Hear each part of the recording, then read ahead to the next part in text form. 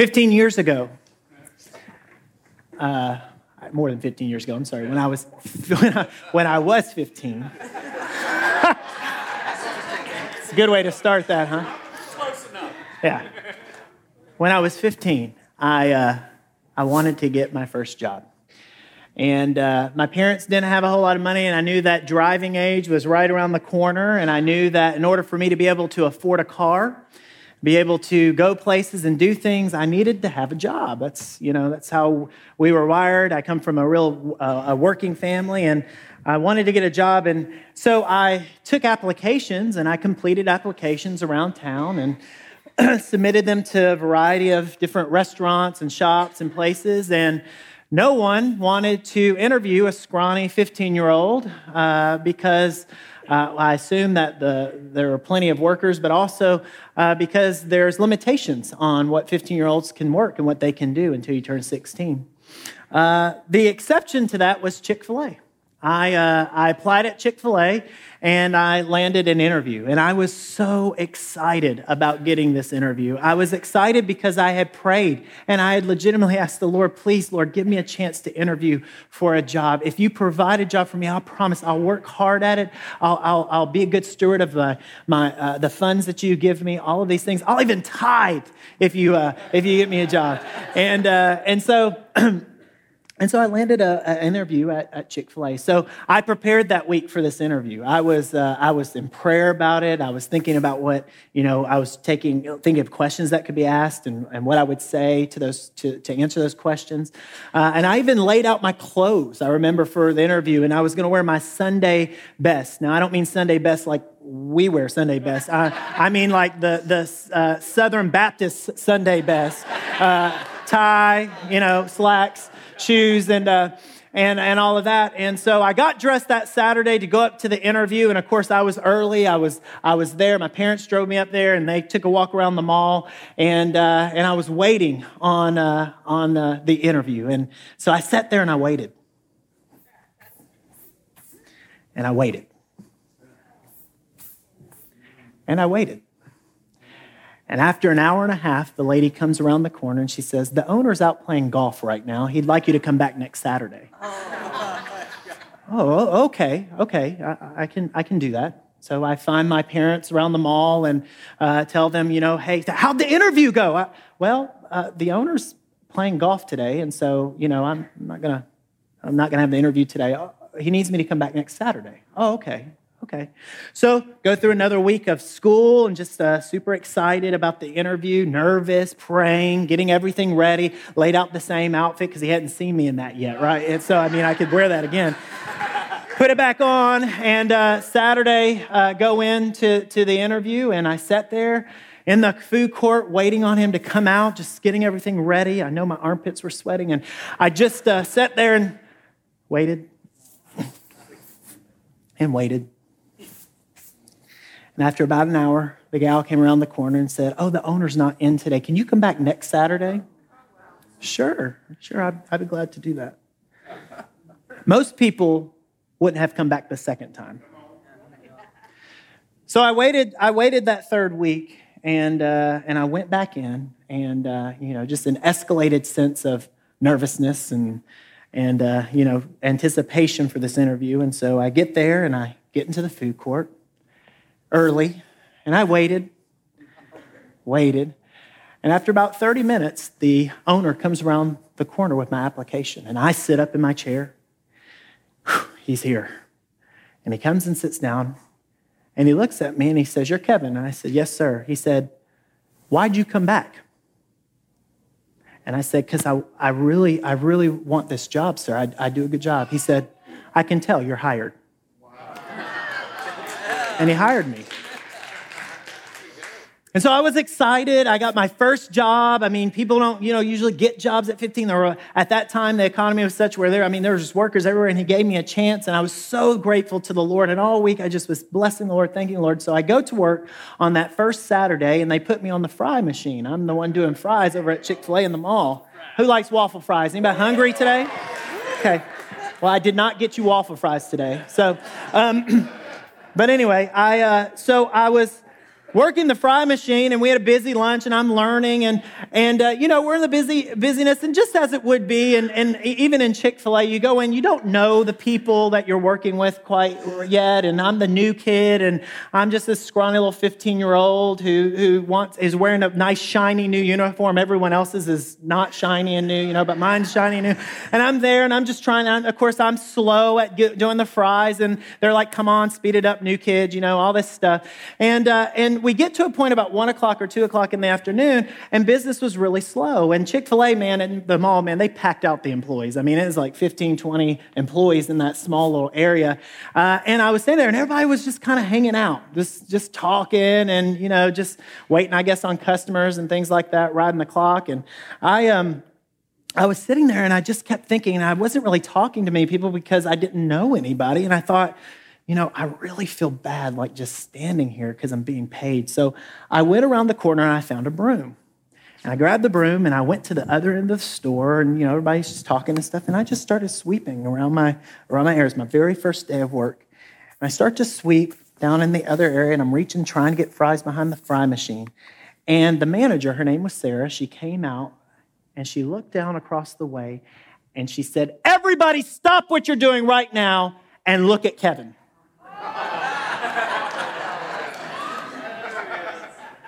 If you all would grab a broom and do something like he's doing, maybe you would find yourself in better positions in the future. I was such the popular new employee. I mean, everybody just loved me.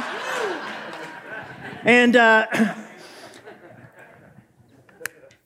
4 years later, I would find myself sweeping the floor of a Chick-fil-A in Murfreesboro as the youngest general manager the chain has ever hired. And I say that with all humility. In that moment of sweeping the floor by the fly machine, I didn't know that general manager was on the horizon. I didn't know my future. I didn't know anything. I just wanted to be faithful to serve where I was. I just wanted to do a good job. I wanted to do the right thing where I was planted at that moment. And when you do what is right and you're faithful in that moment, God will do supernatural, crazy, extraordinary things in your life. Today, we're going to talk about, and continuing our series, because He is God, we're going to talk about He is God and I am not. Would you guys stand? We're going to read one short verse from the book of Proverbs. Let's read together. Many are the plans in a person's heart, but it is the Lord's purpose that prevails. Father, I'm so thankful for your word. I'm so thankful that we live in a day and an age that we have such easy access to your word. God, I would ask today that your Holy Spirit would speak to our hearts. I ask, Lord, that anything that's of me that doesn't make any sense would be forgotten, but the things, Lord, that you need for us to hear to change our lives for eternity would stick, Lord, and you would change us. In Jesus' name, and everybody said, amen. He is God, and I am not. I really have never genuinely, and to this day, viewed myself as anything great or special or anything like that. In fact, I like to, I don't know if you noticed this, I've been to lunch with some of you on occasion. I love doing lunch in groups, because I am a dreadfully non-interesting person to talk to one-on-one at lunch, I feel. And I like bringing people together. I feel like the Lord has given me some gifts in administration and gifts in building team, and I like doing that. But, outside of that realm, I don't know that I'm very interested. I don't know what club I belong to. I just kind of stick out, and I try to adopt like different traits from different groups and people. I did root for the 49ers all the way to the end of the game, and I was angry at the end. So I felt like that was growth, okay? But I just don't kind of fit in or mesh in the puzzle anywhere. I've always felt kind of just like the oddball. And I have had laughable things happen in my life that have been extraordinary that I can only attribute to God's hand moving in my life. I've had some things happen in my life that I look back and I say, how did that happen? Lord, you have been so faithful to my life. And I know that there are stories like that all throughout this house. You have stories of where God has met you. You have stories of testimony. You have stories where God has done amazing and miraculous things in your life. And you also have stories where God has come and cleaned you up. You also have stories where God has gotten you out of a tough time. You also have times probably where God has said you need to sit down and stop. And I've got all those stories and everything in between. But I've been amazed at the journey that the Lord has allowed me to live over this almost 40 years of my life. And ironically, we're doing this series because He is God. And Pastor Ronnie referenced that throughout this series, we may be picking up some things from Eugene Peterson's book, Run with the Horses. Well, ironically, my life verse over the last decade has been Jeremiah 12:5, which is, if you have run with men on foot and they have worn you out, how can you run with the horses? I've always wanted to be one who is able to run with horses. I don't know if you're familiar with the Enneagram, and I'm not at all here to advocate for a certain personality test or anything like that. At my job at the school, the leaders have done the Enneagram, and I am a 3, and the 3 is kind of labeled as an achiever. That's kind of what is labeled. And this verse kind of goes along with that because there's motivation in this verse. There's challenge in this verse. There's encouragement in this verse for somebody who's wired like me to continue to press on, to continue to look above and beyond what your own capabilities are and where they lie. And I've always just wanted to be one that could run and rise and ride with the horses. And when we look at the phrase, He is God and I am not, we are really examining the central question of who is in control. Who is in control? Now, I like to believe that I am somebody who does not need or have to be in control. I like to believe that, but then God thrusts me in environments where I absolutely have to feel like I'm in control. I don't know, environments like the interstate. When, I feel like I'm the only one who knows how to drive, right? Or maybe it's in that fast food restaurant where there's 10 people deep in the line and 45 employees on their cell phone. And I'm like, can somebody please help me and take my order? Anybody been there, done that before? And so that really tugs on the area of patience, but patience is really tested in times when we are not in control, right? When we're not in control. We all struggle, I believe, with a various form of control, some on grander scales than others, but we're all wired in some way, in some form, to be in control of our lives. And sometimes it grows so unhealthy. The control that we feel like we need to have, it grows so unhealthy that not only are we trying to control our life, but it bleeds into trying to control other people's lives. And so we begin to knock on the door of manipulation. We begin to knock on the door of infusing things on other people to try to get them to do or say things that fit our agenda, fit our bill, fit the way that we feel like things should go. So the question I want to submit to us this morning as we ponder the phrase, He is God and I am not, is who is in the driver's seat of your life? Who is driving the car of your life? And if you're anything like me, I know Scripture, Jesus says that we have to pick up our cross daily. And I think He's being quite generous with me because it's every 5-10 seconds I've got to evaluate whether or not I'm picking up that cross or I'm making Him carry it. Picking up my cross and following Him. Who's in the driver's seat of your life? Who's in the driver's seat really in your life? You belong to a kingdom. There are 2 kingdoms, the kingdom of heaven and the kingdom of the world. And you belong to one of those kingdoms. And if you belong to the kingdom of heaven, the king of heaven will never abdicate his throne to anyone. The king of heaven is always going to be the king. He's always going to sit on that throne. But between the kingdom of heaven and the kingdom of the world, there's you. And you, in your heart, you have a throne place. You have a seat. Who are you allowing to sit on that seat? It would have been something for the Lord to say, I am going to sit on your throne and I am going to make you bow down to me. But that's not what He did. He gave us the opportunity, He gave us the privilege and the ability to step aside and say, God, you can drive this car. You can drive this life. And I'm going to go along for the ride. When it comes to you and the Lord, only one person can be in the driver's seat. Your plans are no threat to God. The things you have lined up, the things that you feel like you're in control of, the things that you want to do, none of those are threats to God. Not one of them. God will take the back seat to our antics every single time.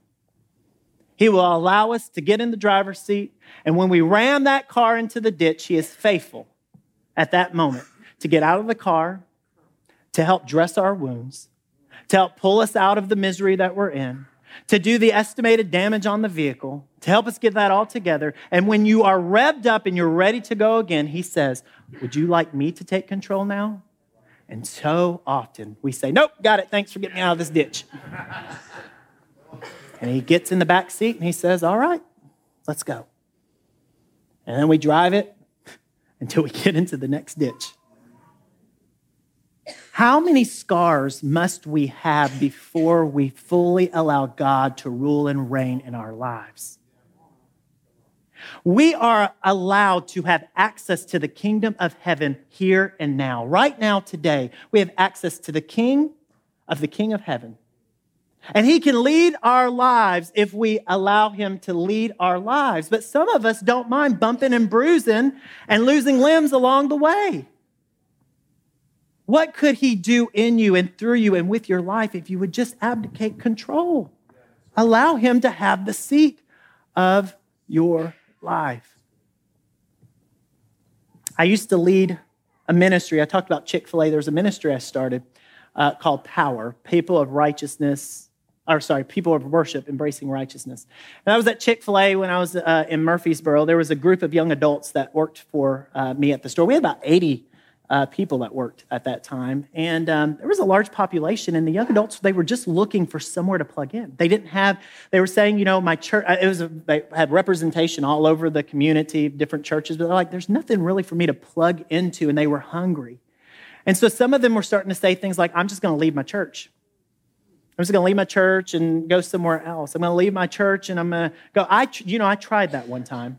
I knew I was called to ministry at some point in my life, and I went to a prophetic music and arts conference in Atlanta, and I met a pastor down there, and he came up to me and said, we need a youth pastor. I said, oh, here I am.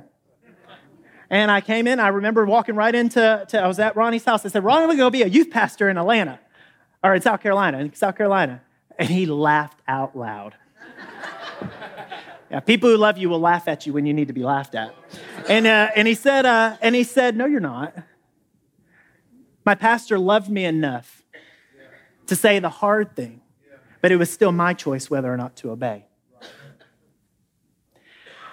And so I started this ministry, Power. And I had that experience, and I knew how important it was to stay planted, and I didn't want these people to leave their churches. So I said, listen, Sundays we're closed. Let's open Chick-fil-A and come, and we'll do a worship service here. We'll get in the Word, we'll do worship, but stay in your church, all of those things. And so 20, 30, 40, almost 80 people grew over a year's time in this ministry. We had full-on worship, had a great time, good relationships, all of these things. And things just really started rolling along, and I started to go, hey, I've done a good job here. Yeah, this is good. Yeah. And then all of a sudden, I get a call from a pastor from World Outreach, and he says, I'd like to speak to Kevin O'Day. Some of my people are going to some church thing you've got going on at Chick-fil-A, and I kind of like to know what's going on with that. Like, what's that about? It's a good pastor protecting his people. I didn't have an answer. I'm at Chick-fil-A. I run Chick-fil-A. Yeah, we're here worshiping because you don't have anything at your church. I don't know what else to say. Let's meet with your pastor. And so I went and met with Ronnie, and they talked. And what we decided is, I go to the elders and see if the elders would be willing to cover this ministry that I had started. And I talked with them, prayed, and they said, hey, we believe in you, Kevin. We believe the call in your life ministry. We could see the Lord doing something, so we'll cover this and let you have access to the building. And I said, all right, full gear. As soon as I left that meeting, the Lord said, Kevin, I want you to lay that ministry down. And I said, no. No. Are you kidding me? This is my baby. This is something I started. Okay? Guilty. Okay? And so I went in and I was puffed up and I just was like, man, this is great. We are rocking it out. We've got people from every church, 80, 70, 60, 50, relationships and strife and turmoil, a guitar player leaves, all of these things happening, down to 15 people. Here's the thing. I could have left when God told me to, and things probably would have flourished, but instead, he had to create a situation where I was forced to leave. Right? I don't want to be in a place where he forces me on my knees. I want to be in a place where I say, God, I'm here. I'm here. I want your will. I want what you want for my life. I don't want to get ahead of you. I want to be right in tandem and walking with you. See, we see God. This is power. I'm sorry, I got to finish the story. So later on, after that, I was the assistant children's pastor here at the church. It was about a year later, and I'm walking out here. It's a midweek service, and out at the glass doors were a few of our young adults, and they were gathering. And I was like, "Hey, what's going on? What are y'all doing?" And they said, "We're going to Starbucks to do a Bible study because y'all don't really have a class here for us." I was like, "Oh, that's so sad. Have fun." And so I walked away down the hallway, and God put on my heart. He said, "I want you to start a young adult ministry here at Springhouse, or Smyrna Assembly at the time." I said, "No way." I was too hurt and bitter. I didn't know it, but I was hurt and bitter from the last thing he told me to do. The next week, just so happened, I had no reason to be passing in this area for what I was doing on Wednesday night. Passing in this area, there's Kristen and all the group there, and they're going to Starbucks. And God said, "Kevin, I want you to start a young adult ministry here at Springhouse." No. Next week, same thing happens. And I said, "Okay, God, I'll make you a deal."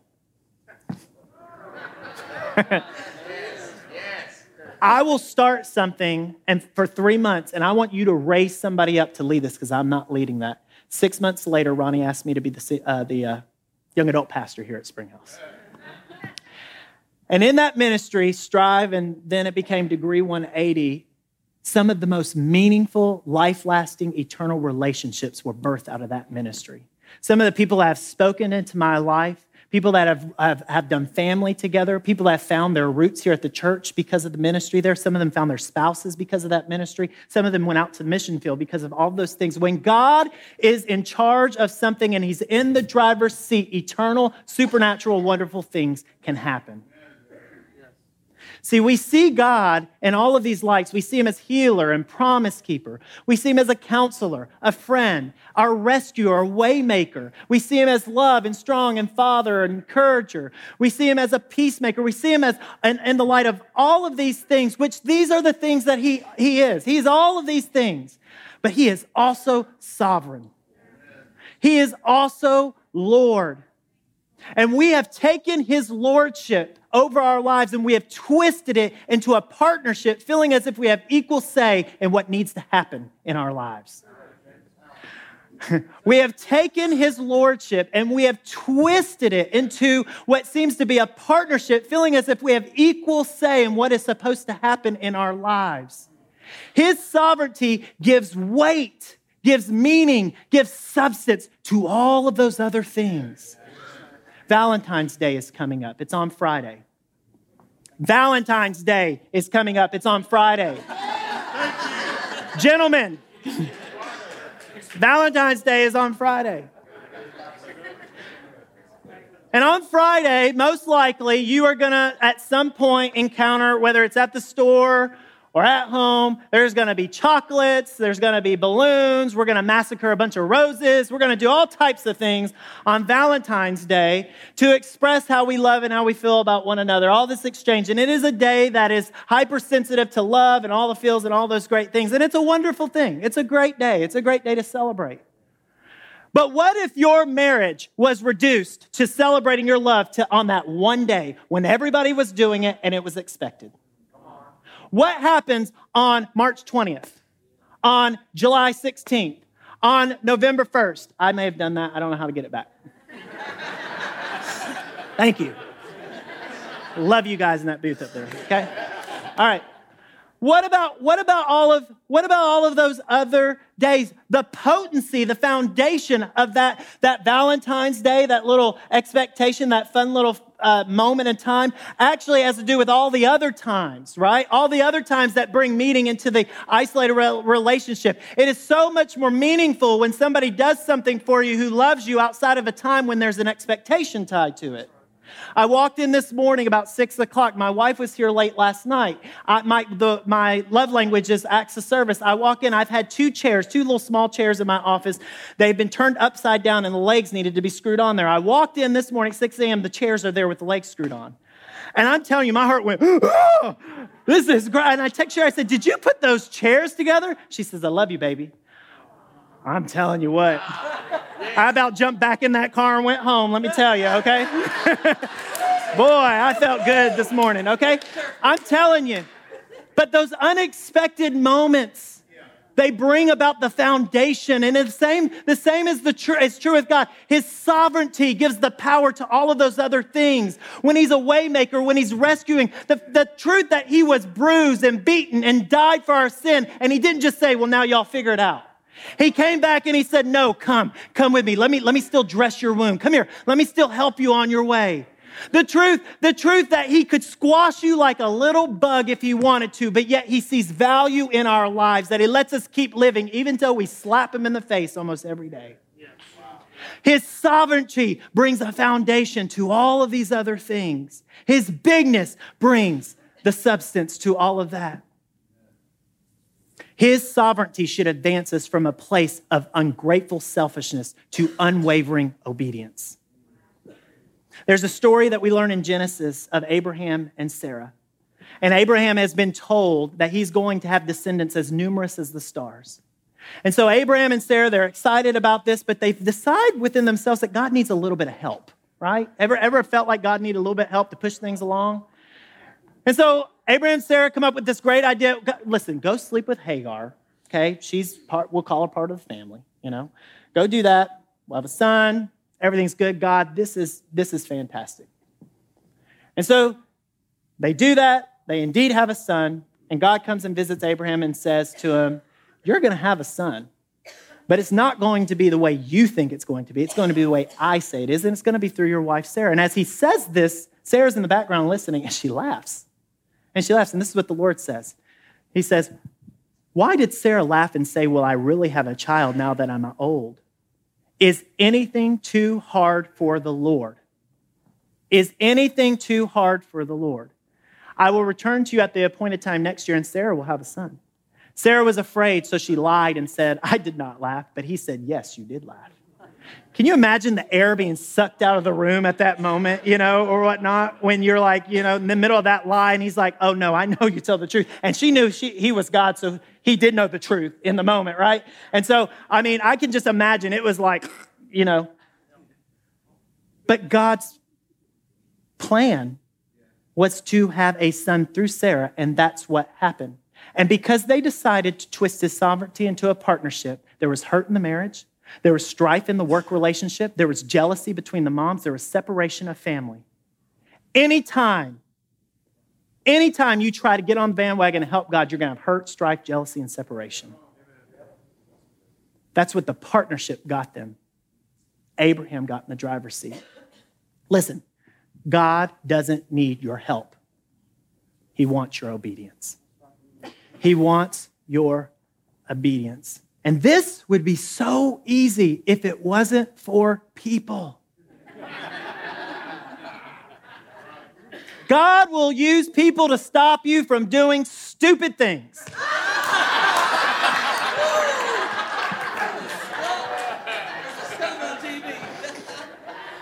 And in this time of my life, I needed some more people to love me, okay? But this is probably one of the hardest parts of fully submitting to the understanding that he is God and I'm not, is that most of the time he will use people to give you direction and to lead you. He's going to use flawed, twisted, sinful people. And how we choose to respond to people says a whole lot about how much we trust God and his word, especially when it comes to people being in authority. This is what Romans 13 says. Let everyone be subjected to the governing authorities, for there is no authority except for what God has established. The authorities have been established by God. Consequently, whoever rebels against authority is rebelling against what God has instituted. And those who do so will bring judgment upon themselves. Guys, we love authority. We love authority in our lives that allow us to do what we want to do. We love when authority in our lives.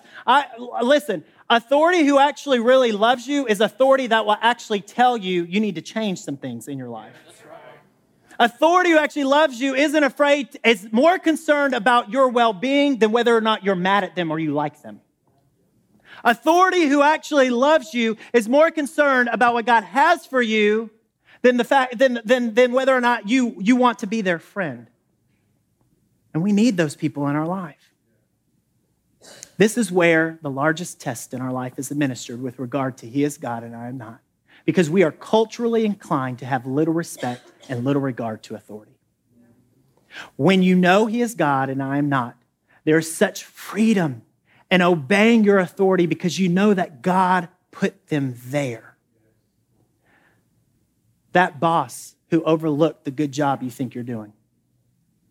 That pastor that advises you to change something you don't want to change. That leader that doesn't agree with what you are saying. I found this sign at the store. And is this not just the anthem of our generation right now? Create the things you wish existed. Create the things you wish existed. What would happen if we turned this anthem into a prayer? Lord, create the things you wish existed. And if it's your will, use me in a small way, and I will be so grateful. That changes everything. We are so culturally inclined to make it happen. Make it happen. Get her done, right?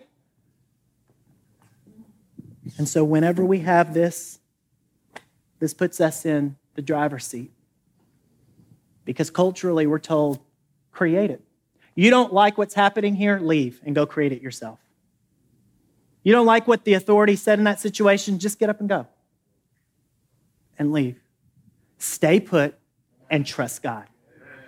We are conditioned to get up and leave when things don't go our way. What would happen the next time you're in a situation and you've got this idea and you really feel like it's from the Lord?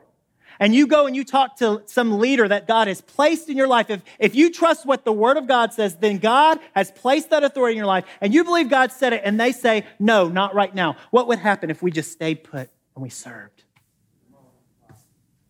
Even if they're wrong, what would happen if you stayed put and you served? That's good.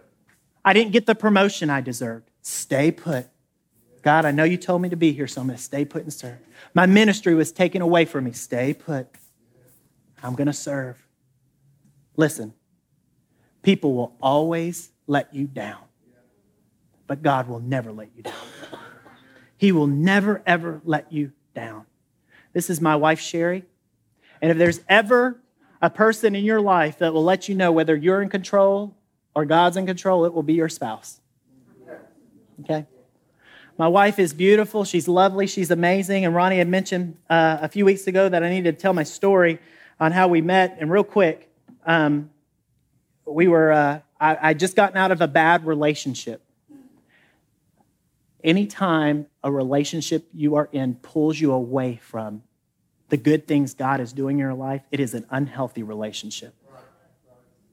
I was in a bad relationship. I was deaf to hear the people who left me talking to me and telling me that I needed to lay that down. Finally, when I hit rock bottom, I hit my face on the ground. I came and I remember walking this foyer and I said, God, and I meant it with all my heart. Somebody in the church had said, Kevin, you're the most eligible bachelor. And I said, God, I don't want to be a bachelor. I want to be married. All my friends are getting married. I want to be married. And in that moment, I said, God, listen, I'm so sorry for the last year. And I'm so sorry, Lord. I totally give up any desire to want to be married. I just want to serve you. I will serve you faithfully. And I meant it with all my heart. And I didn't know it, but that same week, there was a girl who had submitted an application to be a part of our theater council here at Springhouse. She actually submitted it back when they were supposed to come in, but she sent it to the wrong address because God had some other timing and plans. And so it came in late, and Ronnie said, hey, I'm just going to bring this up to the theater council and see if maybe we want to do additional intern. Reads the application, and there I am in the same week that I had told the Lord I don't want to get married. I was voting whether or not my wife would come and be a part of this church. God is supernatural. He is huge. He's wonderful. Stop trying to make it happen. Stop trying to, you can trust the Lord. Faith is not just about believing in God, but it's also believing that He will do what He says He will do. Hebrews 11 says this, without faith, it is impossible to please God. Because anyone who comes to Him must believe that He exists and that He rewards those who earnestly seek Him. Who are you seeking? Who's out in front of you? Is it that situation? Is it that person? Is it that promotion? Is it that job? Or is it Him? Because if you pursue him, he will just naturally make things flow in ways that you could never, ever explain. Jesus did not come so that you could be your own God. He came to rescue you from trying to be God. I opened this morning with talking about my desire to be somebody who could run with horses. And I find it ironic that we run out of steam so quickly when we try to keep up with man. But boy, when we get our stride with the horses, it's the most peaceful, restful, energizing place that we could be.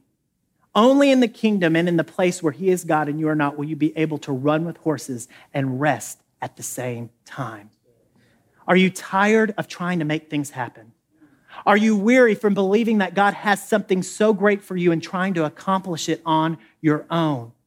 Jesus says, come to me, all who are weary and burdened. He's going to give you rest. His yoke is supposed to be easy and light. Stop trying to make it happen. Abdicate control. Allow him to have the driver's seat of your life and watch him do things in your life that you can't even explain. Worship team, would you begin to come out here? I am humbled for the opportunity and the privilege to be the next lead pastor here at Springhouse. And I remember the first elders meeting that we had to discuss the transition, and I got an opportunity to speak to them. And the first thing that came out of my mouth at that meeting was this: if you all don't see me in this position, I don't want it. And I meant that. I will be the greatest cheerleader. I'll be the greatest supporter of whoever God has for that position. And while you all have just blown me away with encouragement, you have blown me away with love, and I appreciate the sentiment of congratulations, but it's such an awkward thing for me to respond to because this isn't a position that I feel like I've earned. It's not a position that I feel like I've worked for. I don't pretend that I know the plan, that I know everything. There are two things that I know. I know that I'm called, and I know that he is God, and I am not. And whether you're called to be a lead pastor, whether you're called to be a teacher, whether you're called to be on the assembly line and the factory, whether you're called to be an at-home mom, whether you're called to be a baker, or anything in between, if you've got those two ingredients in your foundation, you'll most assuredly run with horses.